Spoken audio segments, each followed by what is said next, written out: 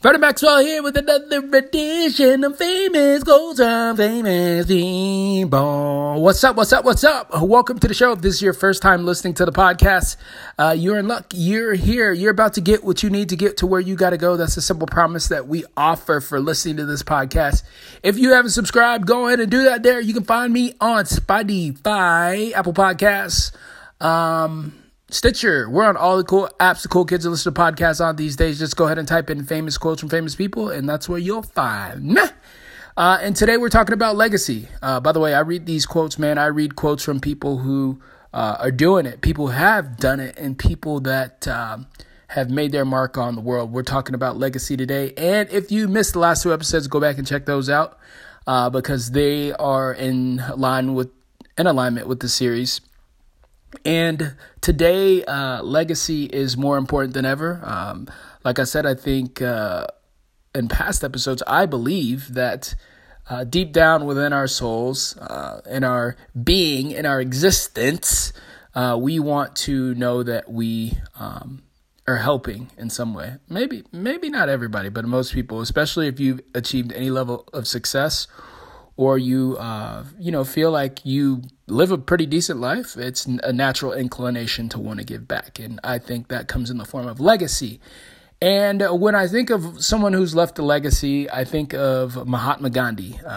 His incredible journey from being a lawyer to renouncing all of that and essentially uniting his country. And this quote that Gandhi says here, this is actually on my wall. I think it has a lot to unpack here. So he says, live as if you were to die tomorrow. Learn as if you were to live forever. And I think that's easy and tongue-in-cheek, right? It's easy to throw that around, but it's a lot harder to live it.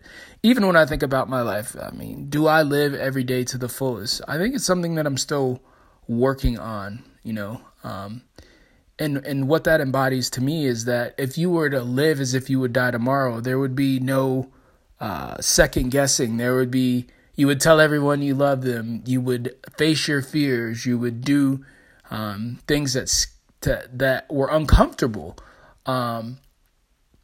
You would make better decisions about your life because you wouldn't postpone or have apathy or procrastinate. And the second part of that is to learn as if you were to live forever. Technology is changing so fast these days. The vast amounts of information that are out there, we can't even process. It's happening so rapidly.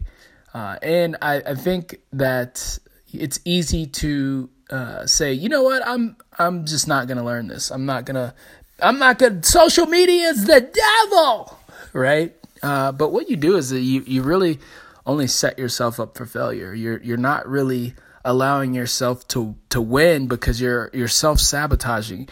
The fact of the matter is that the internet is not going away.